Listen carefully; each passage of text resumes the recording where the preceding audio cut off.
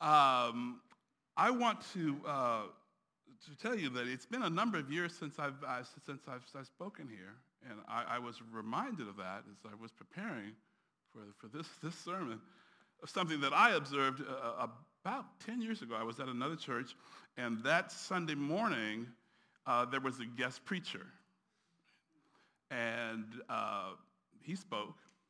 And he said some things in the sermon that we knew, the congregation, you could sort of gasp, as he said these things, because we knew that our normal pastor would never say those things, right?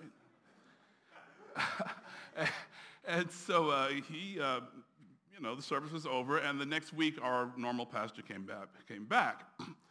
And he started by saying, I am grateful for the plane that brought Brother Jones to us. And I'm grateful for the plane that took him home. So I was wondering that maybe, it's been so long that I had said something. But I want to also give two affirmations to the congregation. Number one, I so appreciated your singing this morning. It was robust and delightful to hear you sing. I don't travel a whole lot around the country, but I travel every now and then. And you'd be surprised how many Church of the Mumblers there are around the country, right? Yeah, they just, I'm happy to be here. It's just great. So I'm thankful for you and for the heart and the spirit that you bring. I'm also thankful for your emphasis on mission. The mission matters to you.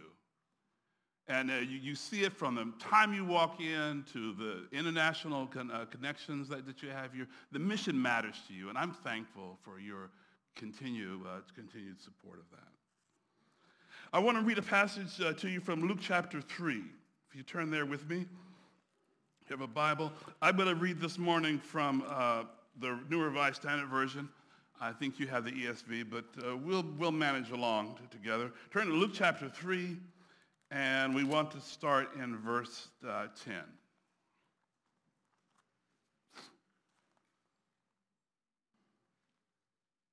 And the crowds asked him, "What then should we do?" In reply, he said to them, "Whoever has 2 coats must share with anyone who has none, and whoever has food must do likewise." Even tax collectors came to be baptized, and they asked him, "Teacher, what should we do?" He said to them, "Collect no more than the amount prescribed for you."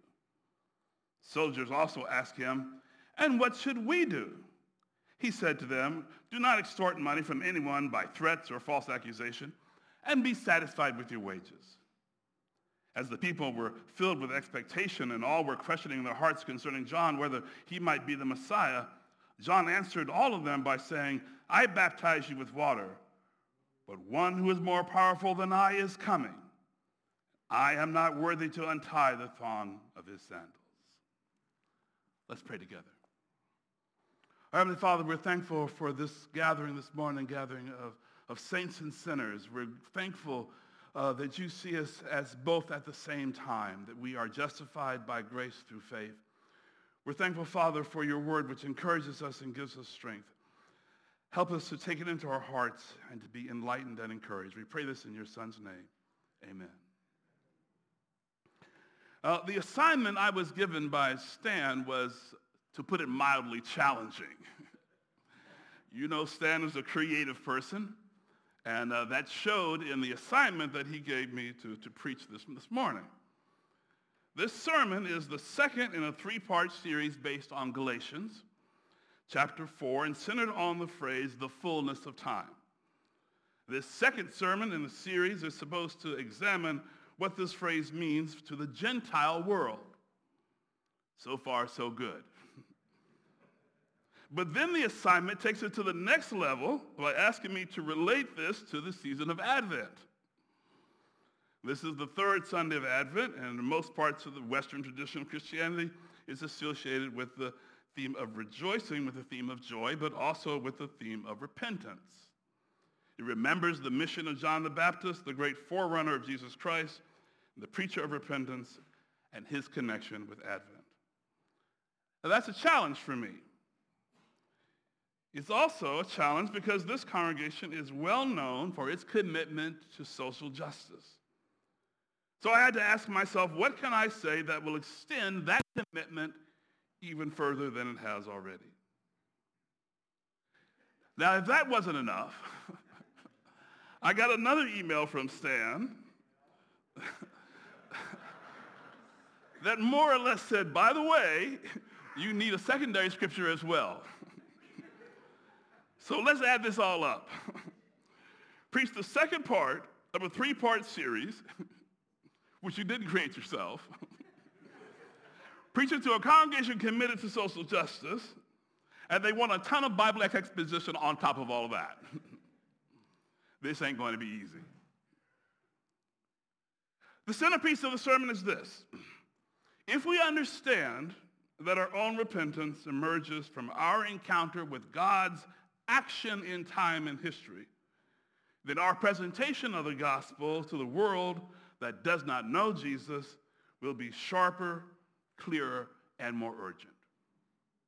If we understand our own repentance, that it emerges from our own encounter with God's action in time and history, then our presentation of the gospel to the world that does not know Jesus will be sharper, clearer, and more urgent.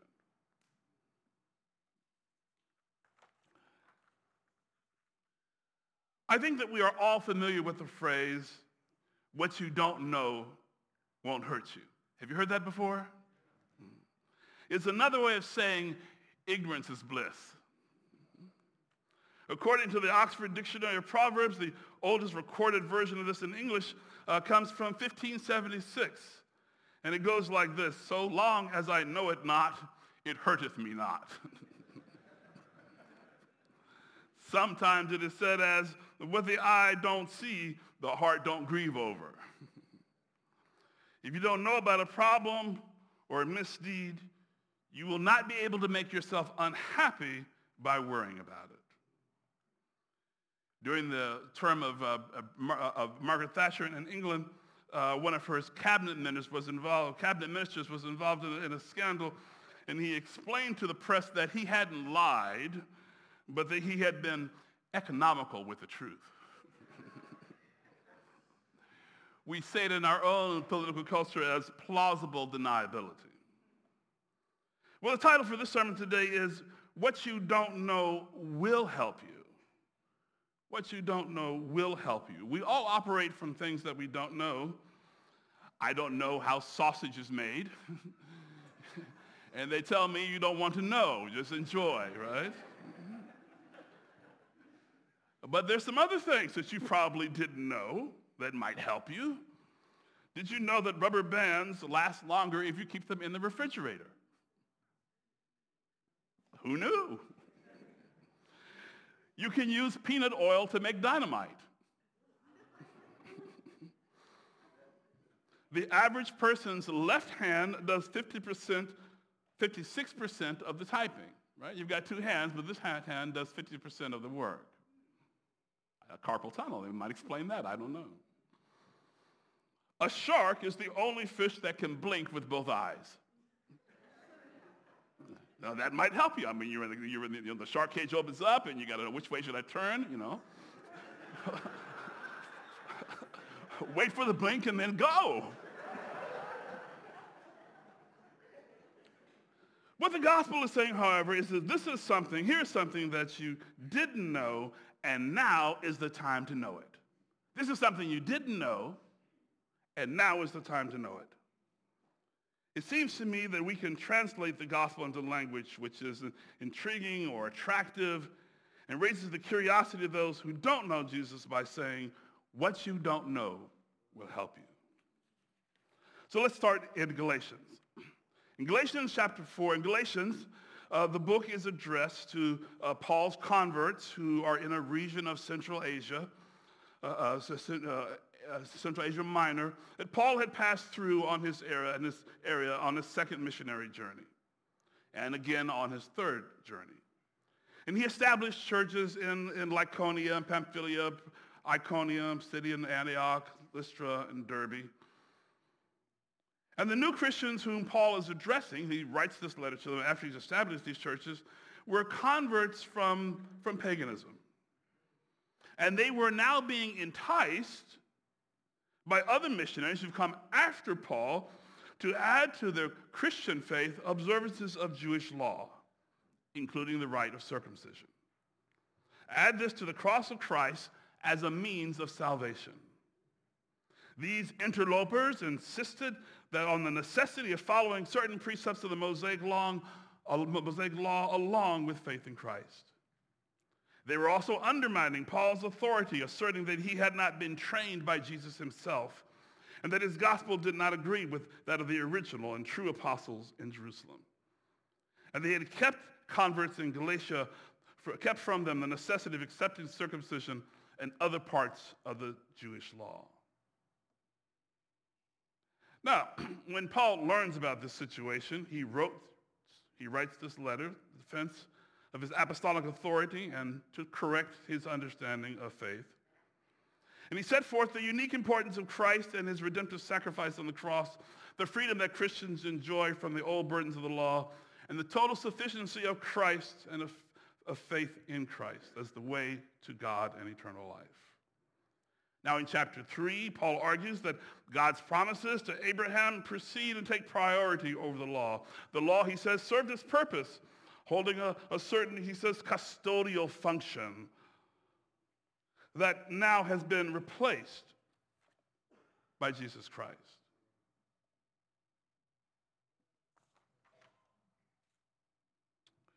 He says that the law served as a disciplinarian until Christ came, but now Christ has come. We are set free, justified, and made children of God through faith in Jesus. And he says this is for the Jew and the Gentile, slave and for free, male and for female alike. In baptism, he says, we all belong to Christ. We are all one in Christ and heirs to God's promises.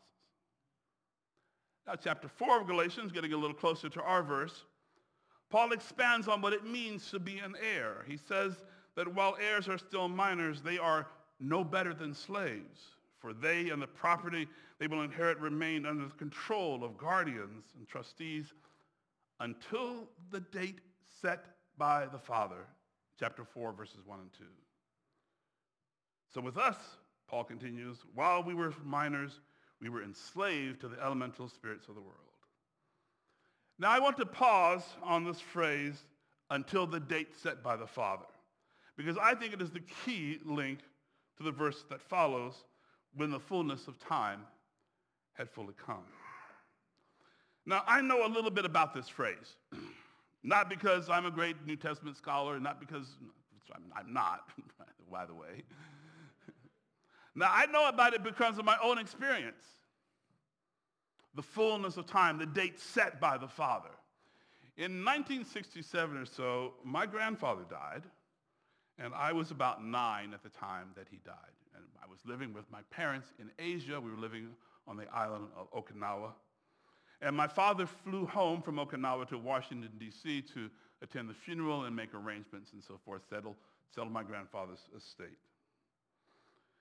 Now, when he came back from Okinawa, I can remember his homecoming very, very clearly. I don't remember when he left, but I remember when he came home, right?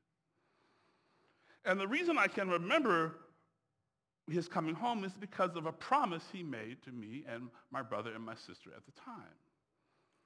He told us that while he was away, he had settled my grandfather's estate, the house and the checking account and savings account and so forth, all of that stuff.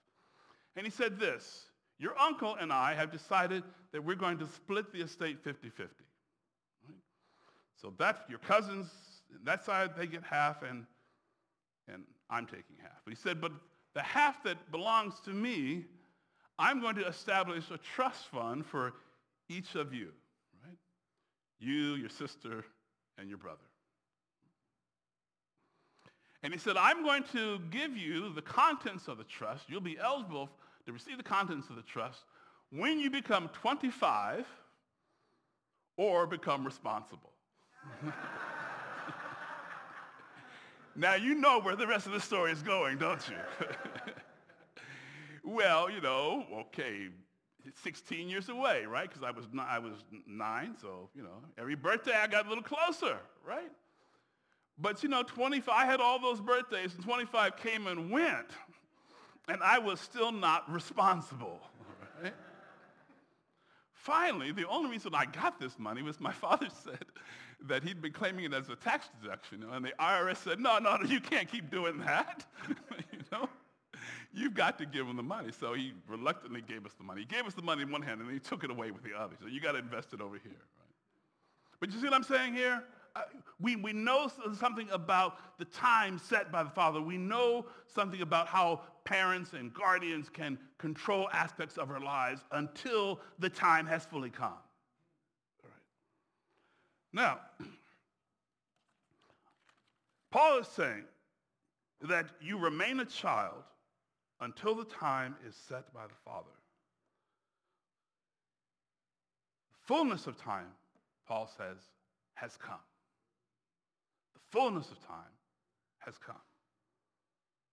Now, this phrase, the fullness of time, is often used in a branch of theology we call apologetics. And apologetics is making a defense of the gospel, trying to perhaps give evidences or proof for the truth of the gospel. And this phrase, the fullness of time, is often used by some who say, well, that God came, that Jesus came at the exact right time in history. And they say the reason for this, we can find, is in a number of cases. The first thing they'd say, well, we need to look at something called the Pax Romana, the peace of Rome. Right? So what the Romans did was they had essentially united the known world. And you could travel freely under the peace of Rome.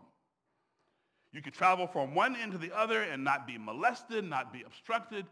The peace of Rome made it possible. The second thing that they'll say is that the road system, right? You could travel from one end of the Roman world to the other on a highway system, which is still the marvel, the marvel of the world. Think about the way Paul traveled, right? He says, I preach the gospel from Jerusalem to Illyricum, right? Way up near the Baltics, right? He got there because of the Roman road system. Another reason people will say, well, this is the right time, the fullness of time, had to do with Greek language. Paul spoke Greek. The New Testament is written in Greek. The world spoke Greek. In fact, the Romans actually preferred Greek to their own language, right? They would rather speak Greek than Latin. And then, what about the evidence of Jewish of the so-called mystery religions, right? There were all these cults around the world, and there was a religious hunger. Right? People were looking for truth. And so, they argue that, look, God has picked this particular time in history for Jesus to be born because everything came together at the right moment. Well, I'm not so sure. I'm not so sure. I do not want to deny the providence of God, right? I'd be a little foolish to do that, right? You certainly wouldn't invite me back if I did that. So I don't want to deny that God works in history. I don't want to deny that God, right? But I don't think that's what Paul is saying here in this particular passage. When he uses the term fullness of time, he has something else in mind. Again, let me illustrate this from my childhood. When I was a little boy, I often, not always, but often, more often than you, I'm sure, got in trouble. And when I got into trouble, my mother's method of disciplining me was to have me go sit on the steps in the hallway, right, between the first and the second floor. And I was to sit on the steps and I was to fold my hands and I was to think of my sins and the things that I'd been doing wrong, right? I'd sit on the steps and, right? That sort of, thing you do. And it seemed like it was forever. I couldn't move. I had to sit there, right? And I asked my mother, maybe about 10, 15 years ago, I said, you used to make me sit on the steps when you disciplined me. How long did you make me sit there? And she said, well, maybe 10 minutes if I hadn't forgotten about you. Right? But there was a fullness of time there. Do you see what I'm saying? Now, the second reason I'm not so sure that this is all that Paul's talking about, God's being the exact right moment in history, is because he could have used other words if he wanted to say that. The word here that he uses when he says fullness of time, that's the word for chronos, right? Chronology, chronometer. It involves the passing of time from 1 minute to the next, from 1 hour to the next, from one day to the next. See? It's a sequential type of time. If he'd wanted to talk about an exact moment, a propitious moment, he would have used the word kairos. You've heard this word before? So a kairotic moment, a kairos time, is the time when the hunter is in the woods with his bow and arrow. And he sees the prey moving across in front of him, but he can't shoot now because there are trees and bushes in the way. So he pulls his bow and he waits. And he waits until the stag comes into the clearing, and then he lets it fly. That's the kairotic time. You see? Now, Paul doesn't say that. He doesn't say it's the exact propitious moment. What he says is that God has been building, fulfilling history. It's the fulfillment of time, like climbing to the top of a ladder. So, where does this leave us? This pushes us now to Acts chapter 17 when Paul is in Athens. You remember the passage read to us earlier. And in Acts 17, Paul is more or less an accidental tourist in Athens. He hadn't planned to go there. He goes there because he'd gotten run out of town, essentially from some other place, and he's waiting in Athens for Silas and Barnabas to join him. Right? So while he's in Athens, he's got nothing else to do. Right? He's walking around town, and he sees a group of idols, statues built up. And he becomes distressed by this, and he begins to preach about what he sees. And he says, I saw in your city, there are many idols, one of them called the unknown God, and this unknown God I declare to you. Now, I want to show you a slide here. I want you to try to think about parallels between what Paul saw in his day and what you see in ours. You've seen this bumper sticker before? The coexist bumper sticker, you've seen it? These are the different religions, right, which are available today, right? Islam, Judaism, Christianity, eco-theology there, right? I mean, that's pretty close to what Paul would have seen if he walked around Athens, right? And we see it all the time in our own culture. In fact, I was at Aldi's recently. I see some of you at Aldi's from time to time, right? And this is a bumper sticker that I saw in the parking lot at Aldi's.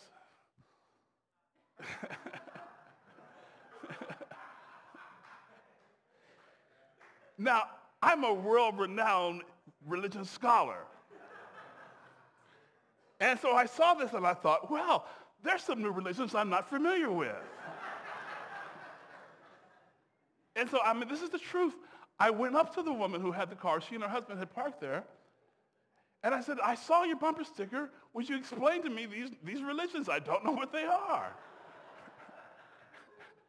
And so, little did I know, but they're not religions at all, right? This is the sign from Star Trek. Is that right, the first one? I'm sorry? Star Wars. I'm sorry. See, what I tell you, okay? And is that the Harry Potter thing in the middle there? It's the next one? Oh, my God. That's Mazda, the one in the third. I get that one right? Okay, all right. And the next one is Picasa, right? Now it's Google Photos. Yeah, that's an old one. And then the following one is Transformers. Okay. Well, I'm confused. You see? The point here's this, that it's not such a different time from Paul's culture to ours. Right? It's not such a different time. So what I want you to think about is that when Paul goes into the city and he sees these idols, he becomes distressed. Distressed. Right? This is a favorite word in our family now. We homeschool our children, and one of the vocabulary words a couple of weeks ago was distraught. So now Ethan, he says to me, Dad, are you distraught? And it'd be a lot less distraught if you went to bed. This would be helpful, right? But I want you to notice two things here in this passage. Number one, Paul does not denigrate the other religions. He doesn't put them down. In fact, he looks to find parallels or points of intersection between Christianity and these other religions. And despite the fact that he argues with them, that he debated with them, it's the Athenians who keep asking Paul for more, right? They keep saying, come and talk to us. They aren't upset. They don't get mad. They don't try to stone him. In other places, they do, Paul's opponents. And here, the people are courteous, and they escort him to a place, the Areopagus, where they can listen in an even better setting than the crowded marketplace. And second, and this is the point for the sermon today, Paul stresses that this is the day of repentance. The times of ignorance God has overlooked, but now he has set a date on which he will judge the world. You didn't know, Paul says to the Athenians, you didn't know this, but I have something to say which will help you. Right? You didn't know it, but I've got something to say which will help you. The old time has passed, the new has come.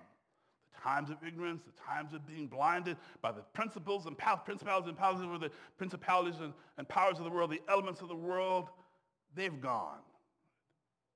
The fullness of time has come.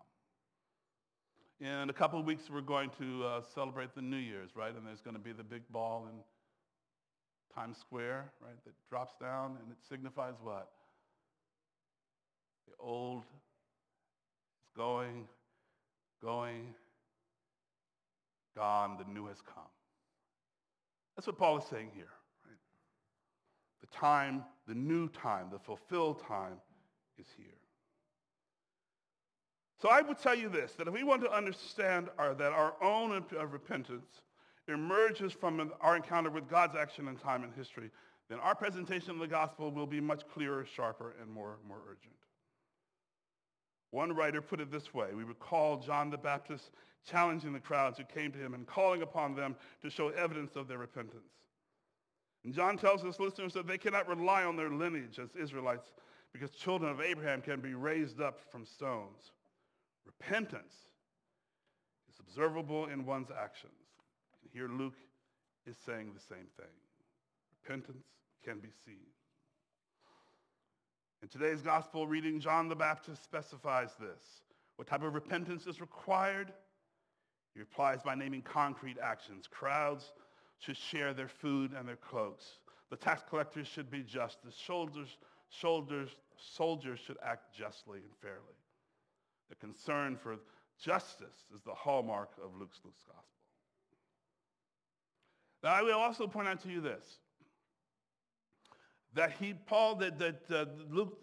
John mentions the crowds, but he picks out two particular groups of people. He points out the tax collectors and the soldiers. The tax collectors and the soldiers are those who benefited the most from the Pax Romana. The tax collectors and the soldiers were those who benefited most from the system of oppression that Rome imposed. Don't believe for a minute that this Pax Romana was all flowers and roses and soap bubbles. It wasn't. It came about at the cost of the death of thousands of people. The enslavement of thousands of people. The Pax Romana was not a good thing from the point of view of the people who actually had to put up with it. So I would think that the message of repentance in terms of social justice is to ask ourselves, to what degree do I participate in the same systems of oppression? Where does my repentance need to begin? Now, sometimes before I go home in the evening, I get home at 5:30, 6 o'clock, and I sit in my driveway, and I think to myself, what is going on inside the house? You know? I don't know, right? But I know that at that moment, I need to clear my heart, right? I need to repent. I need to let go of all the wrongs that were done to me this morning before I went to work. I don't want to keep participating in that. There's a story of a man who is out in the woods, and he sees another man run by him quickly and desperately. And he sees a bear following the man running in front of him. And the man shouts out, the man who is being chased by the bear shouts out, he says, help me, help me. And the man says, I can't help you. And the man says again, help me, help me. The guy says, I can't help you, right?